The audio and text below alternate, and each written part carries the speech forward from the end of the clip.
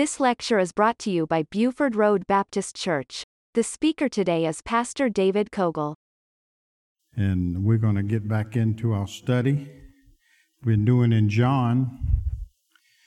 We'll continue on down. We're in chapter 19.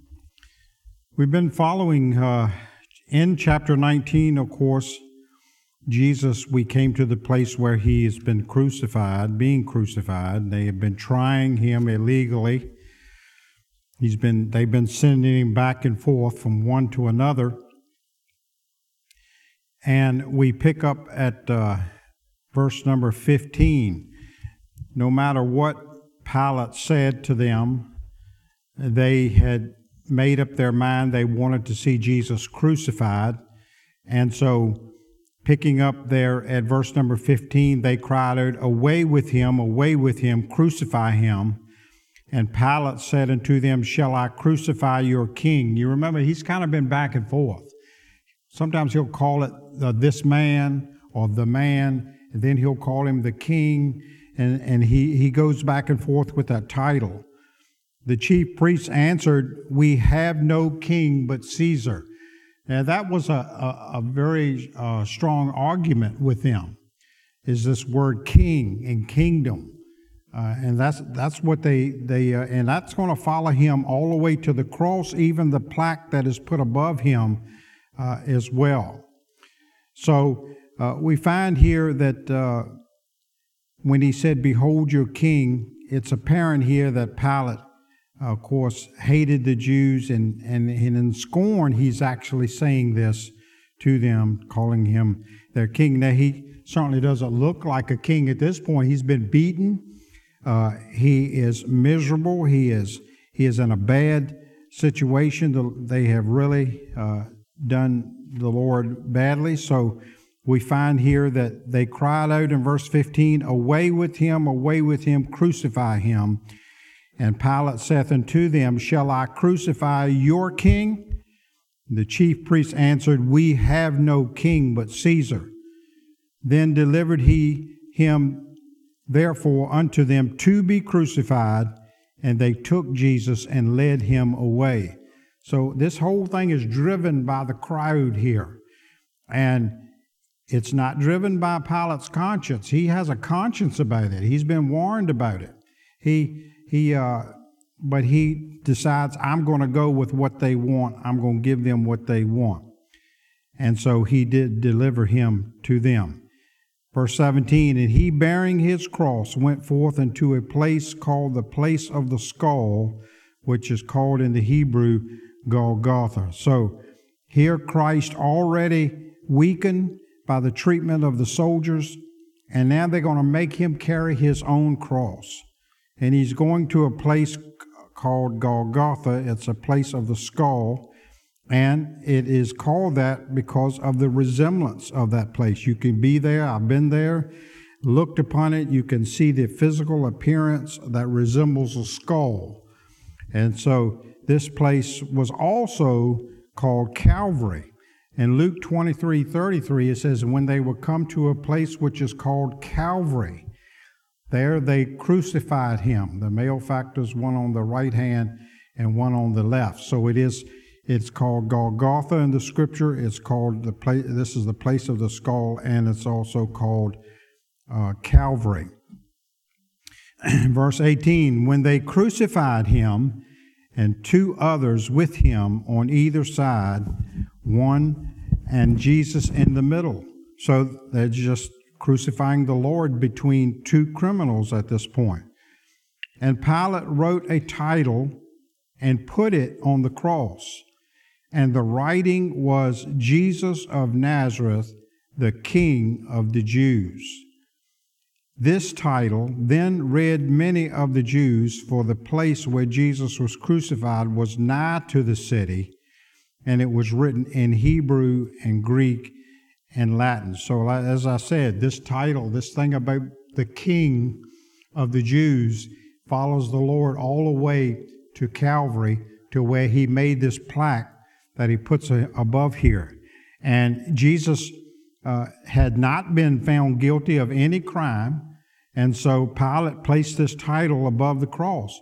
and it's written in Aramaic, which is the language of the Jews. It's written in Greek, which is the language of the culture at that time, and it's written in Latin, the official language of Rome.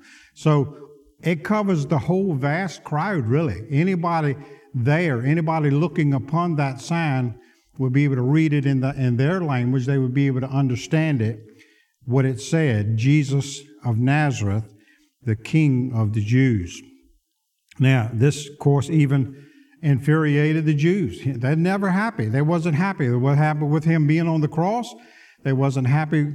This didn't satisfy them. Now they are upset about the title that is said there. In verse 21, then said the chief priests of the Jews to Pilate, write not the King of the Jews, but that he said, I am the King of the Jews. And Pilate answered, what I have written, I have written. So the chief priest is even furious and demanded that you take that thing down and change it to he said. Don't just put put he said. And so Pilate, of course, steps up to his authority placed there and says, no, I'm refusing to do that. I'm going to leave it. What I've written is what I have written, and we're going to leave it at that. And verse 23, the soldiers, when they had crucified Jesus, took his garments and made 4 parts, to every soldier a part, and also his coat. Now the coat was without seam and woven from the top throughout. They said therefore among themselves, let us rend it, but let us not rend it, but cast lots for it, whose it shall be, that the scripture might be fulfilled, which said, they parted my raiment among them, and for my vesture they did cast lots. These things therefore the soldiers did. So at this particular point, there's 4 soldiers that are carrying out the crucifixion. They had certain soldiers that were trained to do certain things. The beating of Christ, they were trained soldiers. They knew exactly how they were going to carry out that beating. Now we get down to actually hanging him on the cross, and they are soldiers that are trained just to do the crucifixion part. And so each soldier wants to take one garment, because the value of a seamless inner coat, it was very much. So they cast lots for it. And unknowingly, the soldiers were really fulfilling Old Testament prophecy. It's amazing. Here they think that they're doing something on their own, coming up with it on their own, but the Lord knew what exactly was going to happen and fulfilling prophecy. Now, the prophecy there is Psalms 22:18. If you're jotting those scriptures down in that or turning to those, it says, they part my garments among them and cast lots upon my vesture. So they have fulfilled the scripture of Psalm 22:15. So the soldiers did that. We're looking at Christ that is bruised, beaten, mocked, tortured, really unrecognizable almost, and compelled to carry his cross at this point. And now Christ is hanging there naked before an angry mob. And the soldiers are carrying out all of these things that they did during this crucifixion. Verse 25, now there stood by the cross of Jesus his mother and his mother's sister, Mary, the wife of Cleophas, and Mary Magdalene.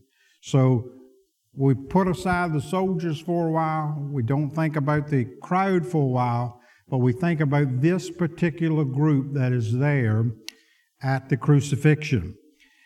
And we find here that John mentions 3 women who loved the Lord: Mary, his mother, Mary, the wife of Cleophas, and Mary Magdalene. But then notice what Jesus does in verse 26. When Jesus therefore saw his mother and the disciple standing by whom he loved, he saith unto his mother, Woman, behold thy son.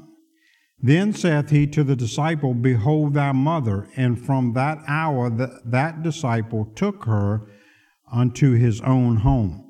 So why did Jesus speak to his mother and call her a woman at this particular point? Well, we know that Mary was only his earthly mother. Christ is also her Redeemer.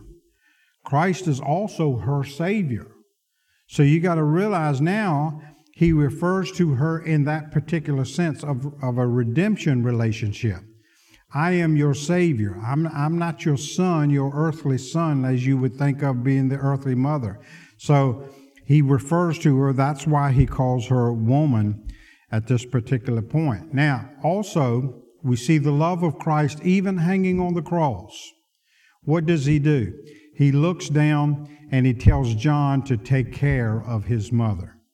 I think that verse really teaches all of us that we have a responsibility to provide for and take care of our own parents.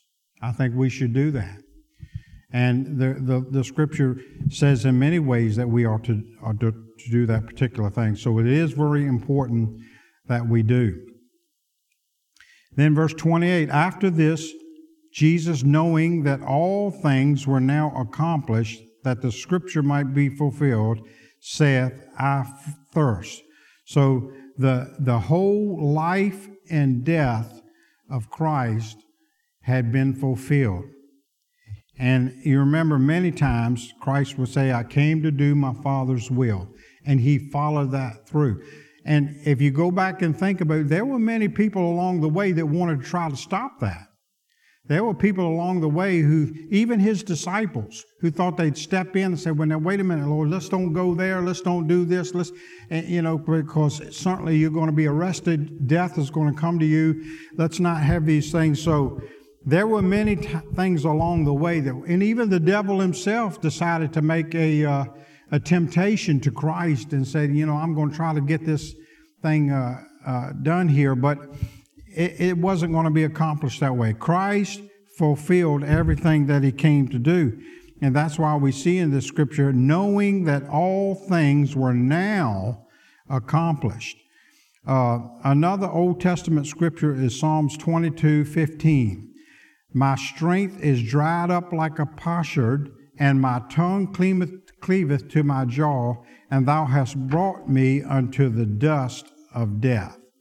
So we find here in this verse 28 that all things had been accomplished and Scripture had been fulfilled, and now Jesus says, I thirst. So what were they going to do? And another thing I want to bring out before we leave this, because I get so upset when I hear people talk to me about Christ's crucifixion. They say, oh, he was the Son of God, and he didn't feel any of that. He was able to bypass all of that. He didn't get any suffering didn't come his way. He was the Son of God, and he didn't feel anything. I tell you what, this is a scripture that also says here, and it's evidence of his physical suffering, I thirst. Let me tell you, he felt every beating, he felt every pain, he felt everything just like these others on each side of him had felt.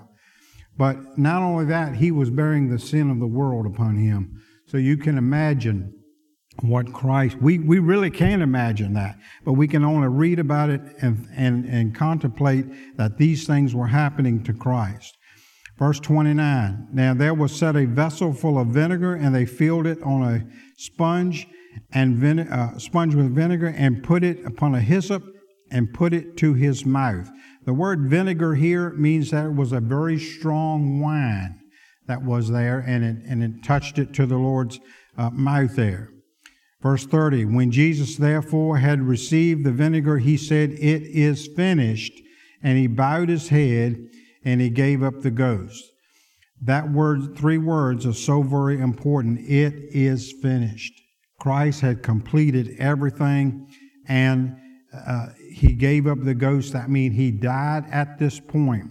He gave his spirit back to God. That was the last thing that he could give. He had given everything, and he gave his spirit back to God. Verse 31, the Jews therefore because it was the preparation that the bodies should not remain upon the cross on the Sabbath day, for the Sabbath day was an high day, besought Pilate that their legs might be broken and that they might be taken away. So to permit a body to remain on the cross until the next day was a Jewish violation to their law. They could not do that. They could not leave that body on there. And, of course, we go back to the Old Testament, Deuteronomy 21, 22, and 23. If a man have committed a sin worthy of death, he is to be put to death, and thou shalt hang him on a tree. His body shall not remain all night upon the tree, but that thou shalt in any wise bury him that day, for he that is hanged is accursed of God, that thy land be not defiled, which the Lord thy God giveth thee for an inheritance. So it was a definite Jewish law, goes all the way back there in the Old Testament to Deuteronomy. So the other thing that they knew that they could do at this point to make sure that they were dead was break their legs. And I know you've heard this before, how that each victim could press upon their legs and raise themselves up enough where their chest could take another breath. And so if their legs were broken, they would not be able to do that. That would hasten the death of that person, and the victim would not be able to continue to breathe and that they would die. So they certainly were going to carry that out. So, verse 32, then came the soldiers and brake the legs of the first and of the other, which was crucified him. But when they came to Jesus, they saw that he was dead already, and that they brake not his legs. Once again, people that want to try to say, you go back to the resurrection. Well, Jesus never really died. He wasn't dead to begin with, so don't try to tell me that he rose from the dead. He never died to begin with. What does the Scripture say here?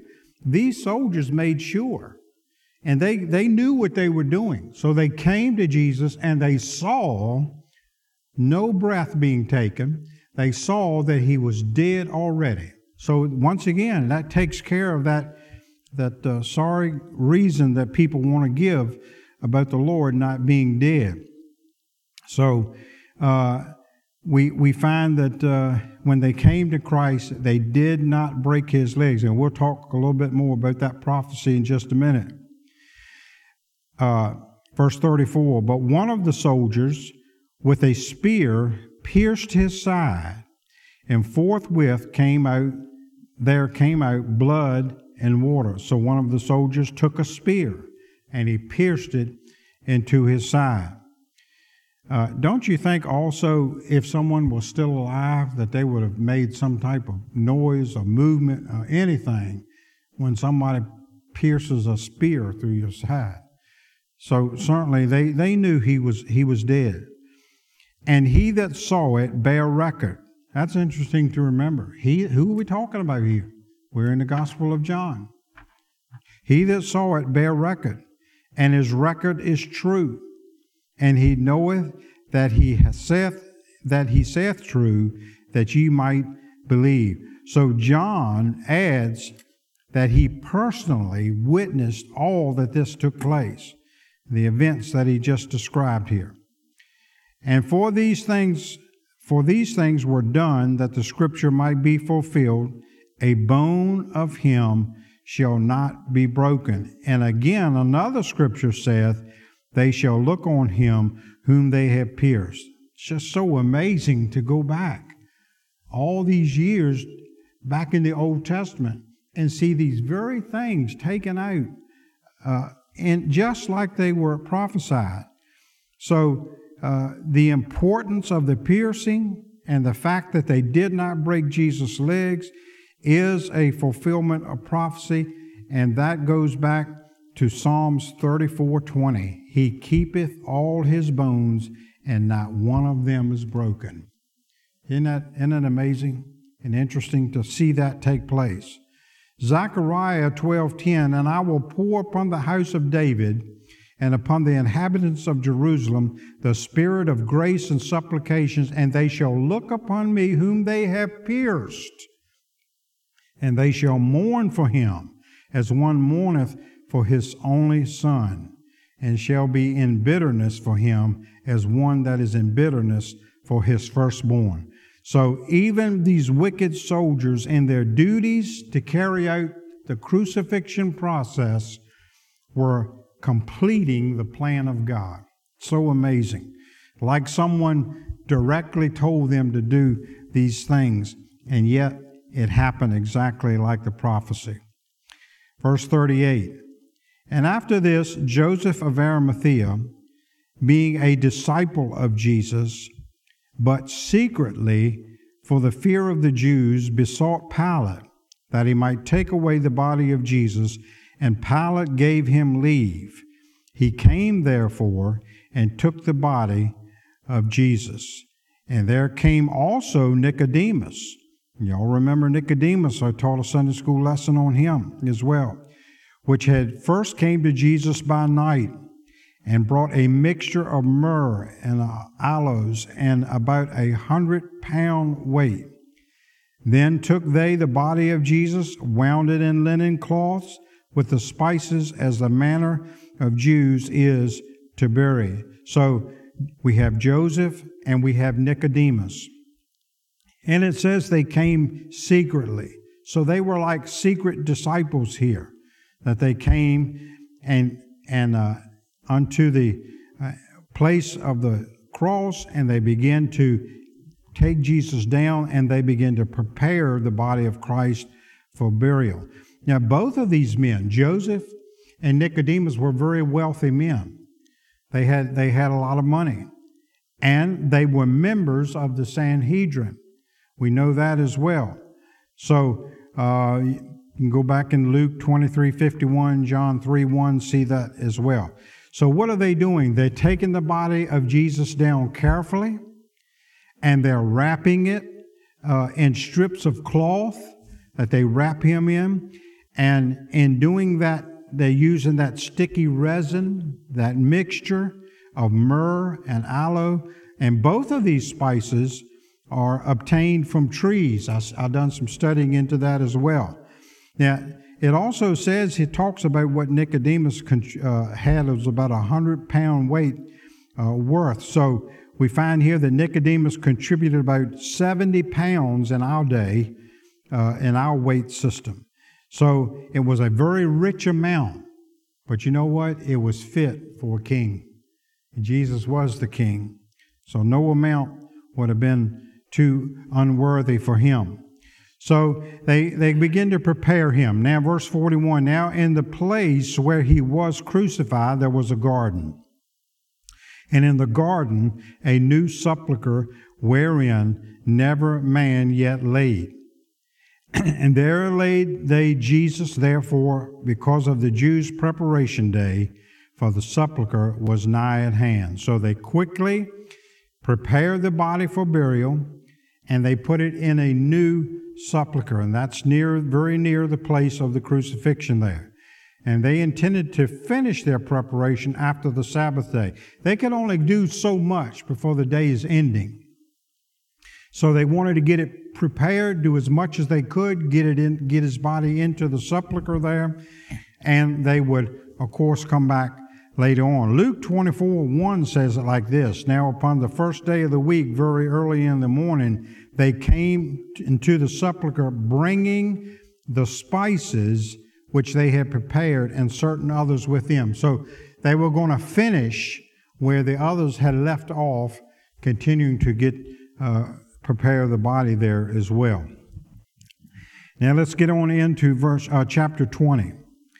The first day of the week cometh Mary Magdalene early, when it was yet dark, unto the sepulchre, and seeth the stone taken away from the sepulchre. So it was on Sunday that Mary Magdalene came to the tomb, and as we said just a minute ago, she's bringing spices with her to anoint the body of Christ.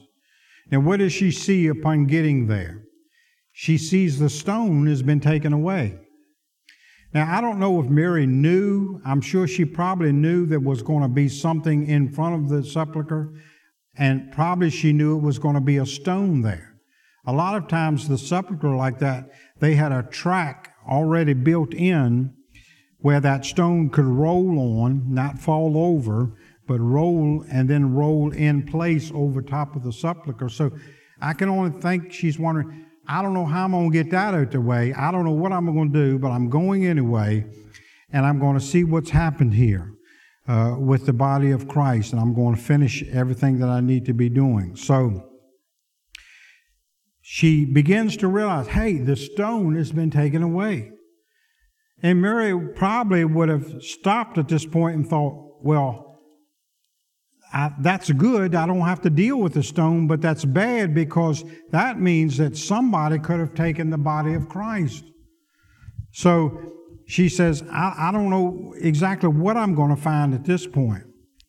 So what does she do?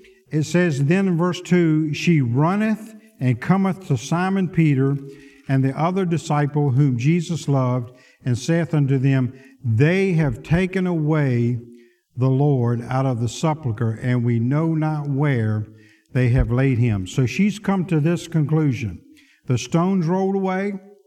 It's no need for me to even pursue any further. I need to go back and get some help. I need to tell somebody. So she runs with this news to Peter and John, because when you see the other disciple that Jesus loved, it's referring to John. So these two are to be the leading disciples that are going to run. They're going to find out everything they can about this situation. And so we find that verse 3, Peter therefore went forth and that other disciple and came to the sepulchre. So they ran both together, and the other disciple did outrun Peter and came first to the sepulchre. So upon hearing this news that the stones rolled away and we need to investigate this, Peter and John took off running as fast as they could. They probably started walking real fast, but then they broke out into a run, and they run together. Maybe John was a little bit younger than Peter. Maybe that's why he outran Peter. I don't know. But they would get there and arrive there and find out what's going on. Verse 5, then he, stooping down, looking in, saw the linen clothes lying, yet went not in. So you got to picture John has got there first. He's run up to the sepulchre. He's shaking all over. And what does he do? He stops and he looks in. He just looks in. He doesn't want to go in. He's scared to go in. He don't know what to expect. And he just peeps in and looks in. Peter's still on the way. He hadn't got there yet. And as he begins to get to this place where stooping down, what does he see on the inside?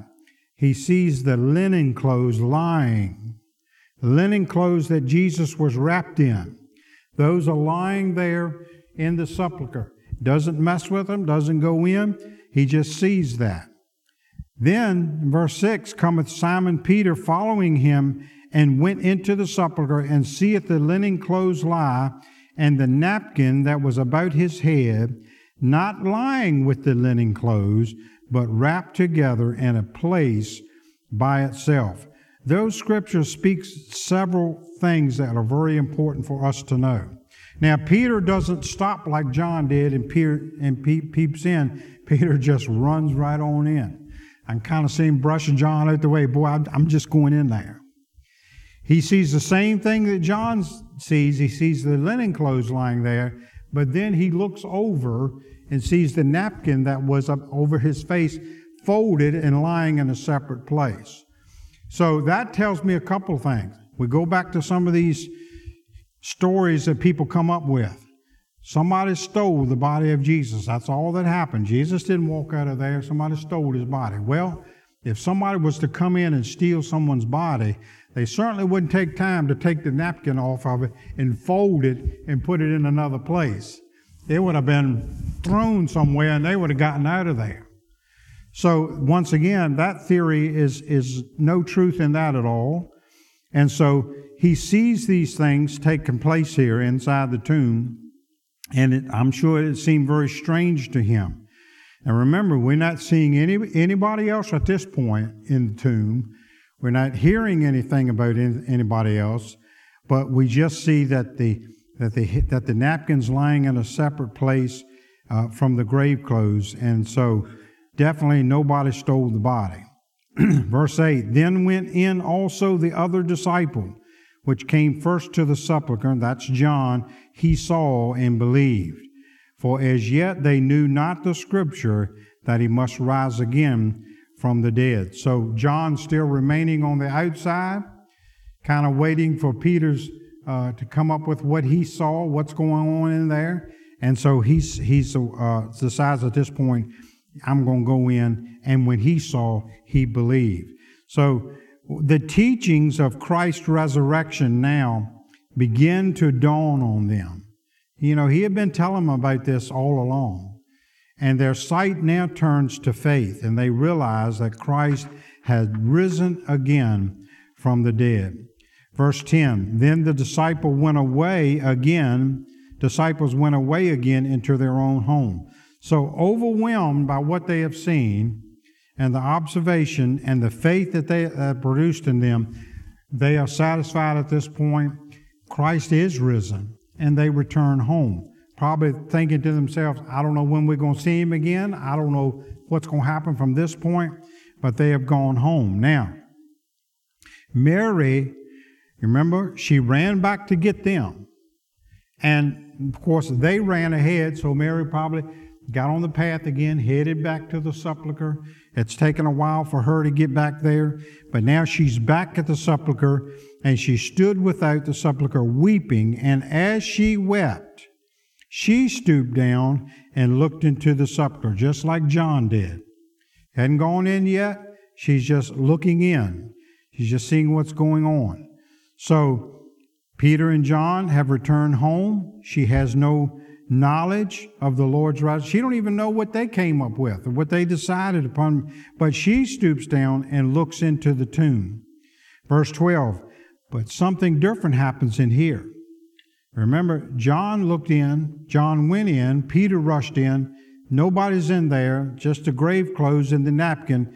But now as she peeps in, she sees two angels in verse 12 in white sitting, the one at the head, the other at the feet where the body of Jesus had lain. Two angels. And there's no explanation given for the appearance of the angels to Mary and not to the other two disciples. I have no way to let you know why that was. There's no explanation given for that. But we find that it is interesting to note that heaven was interested in the resurrection and sent the two angels there to be one at the head, one at the foot, as Mary had returned. And verse 13, and they say unto her, Woman, why weepest thou?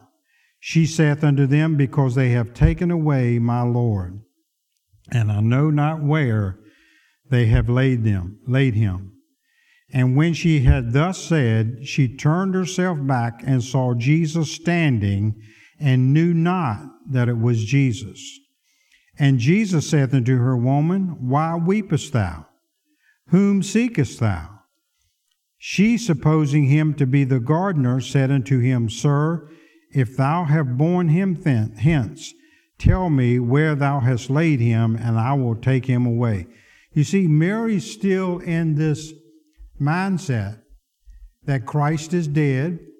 Somebody has taken him. You know, she sees the stone rolled away. All she sees is angels in there. Now, she saw the linen clothes and the napkin, but I don't think she came to this idea that he is risen from the dead. You remember what she said in some of the scripture here? Where have you laid him? And even talking to Jesus himself, thinking he's the gardener, says, Sir, if you'll tell me where you have put him, maybe you have moved him somewhere, I would like to know where that is, and let me know about that. So she's weeping. This is a time of triumph, but the angels want to know, why, Mary, are you weeping? This should be a joyful time, Mary. because you don't see the body of Jesus here. He's gone. He's resurrected. Why weep about that now? And so Mary wants to know where the Lord's body is lying so she can complete. Remember why she came. She's wanting to come to complete that process of embalming. She has those spices there. And so she's overcome with sorrow and grief, and she doesn't even recognize Jesus. You know, I think there are times in our life when maybe we have lost a loved one and we become so overcome with sorrow and grief that we're not even conscious of a lot of things that are going on around us. You ever been to that place? Things that, you know, seem to be important are not important at this particular time because you're overcome with some grief and sorrow. So, you know, I can understand Mary not really at that point where she's recognizing Jesus. I know a lot of people, well, why didn't Mary recognize Jesus? He spoke to her. Surely she would have recognized him. But we, of course, find that he asked the same question that the angels ask, and he receives the same answer. Verse 16, Jesus said unto her, Mary, and she turned herself and saith unto him, Rabboni, which is to say, Master. What is the difference when Jesus spoke now and when Jesus spoke earlier? You know, he spoke to her earlier and said, Woman, why are you weeping? But when he called her name, Mary, something sparked in her at that point. She recognized, I believe, the voice. She recognized who was speaking to her. And that's why she called him Rabboni, which is to say, Master. Verse 17, Jesus saith unto her, Touch me not, for I am not yet ascended to my Father, but I go to my brethren and say unto them, I ascend unto my Father and your Father, and to my God and your God. So the word touch me not here. Now let me ask you this. If you saw somebody that you thought had passed away, somebody told you maybe they wasn't anywhere around you, but you thought maybe they were gone. And then you've come to this point to realize, hey, they're still living. Or even if someone that you haven't seen in a long time, what is the first thing that you usually do? You'll run up there and you'll hug them. You'll tell them it's so good to see them. You'll cling to them. And that is the words that we're trying to get here that Jesus is saying. He's saying, don't cling to me, Mary. Don't hang on to me. Don't try to hold me back on anything that I got to continue to do here. And so it's not that he doesn't want Mary's love or want Mary to be so happy and do the things that she's doing, but he is really trying to get across to her, don't cling to me at this particular point, and don't do anything that would distract me from continuing to do what I need to do. So his destination here was to go to the Father. And so he's also going to go to my brethren, and he's using the term here, your Father and your God. That is some different terminology than what he's been teaching before his crucifixion. But now he's really letting them know there's a relationship going on here between the disciples and the Son and the Father. So, verse 18, Mary Magdalene came and told the disciples that she had seen the Lord and that he had spoken these things unto her. So the commandment given to Mary is a commandment that's given to all of us as Christians. And that's where to go and tell that Jesus is still alive today. He is a risen Savior. And that message is so very true that we ought to continue to tell everyone that we know. So you got to remember that Peter and John go back not knowing anything else except the grave's empty, that Jesus, they remember what he said, but nothing else at this point. You can imagine when Mary comes and said, I have seen the Lord. Boy, they probably got really excited about that. Well, our time is running out here, and we'll continue on the next time we get back into John. We'll take a little break from that, but we'll get back into verse 19 and finish out chapter 19. And maybe that way will help me remember. Chapter 19. And if I forget, y'all remind me, but we'll get back to that. But I'm glad we serve a risen Savior, amen. I'm glad he's not in the grave. No one stole him, but he did definitely die on the cross, and he definitely rose again. So what great, wonderful news that we have to tell. You listen to Pastor David Cogle. For more information, visit our website at BufordRoadBaptistChurch.com.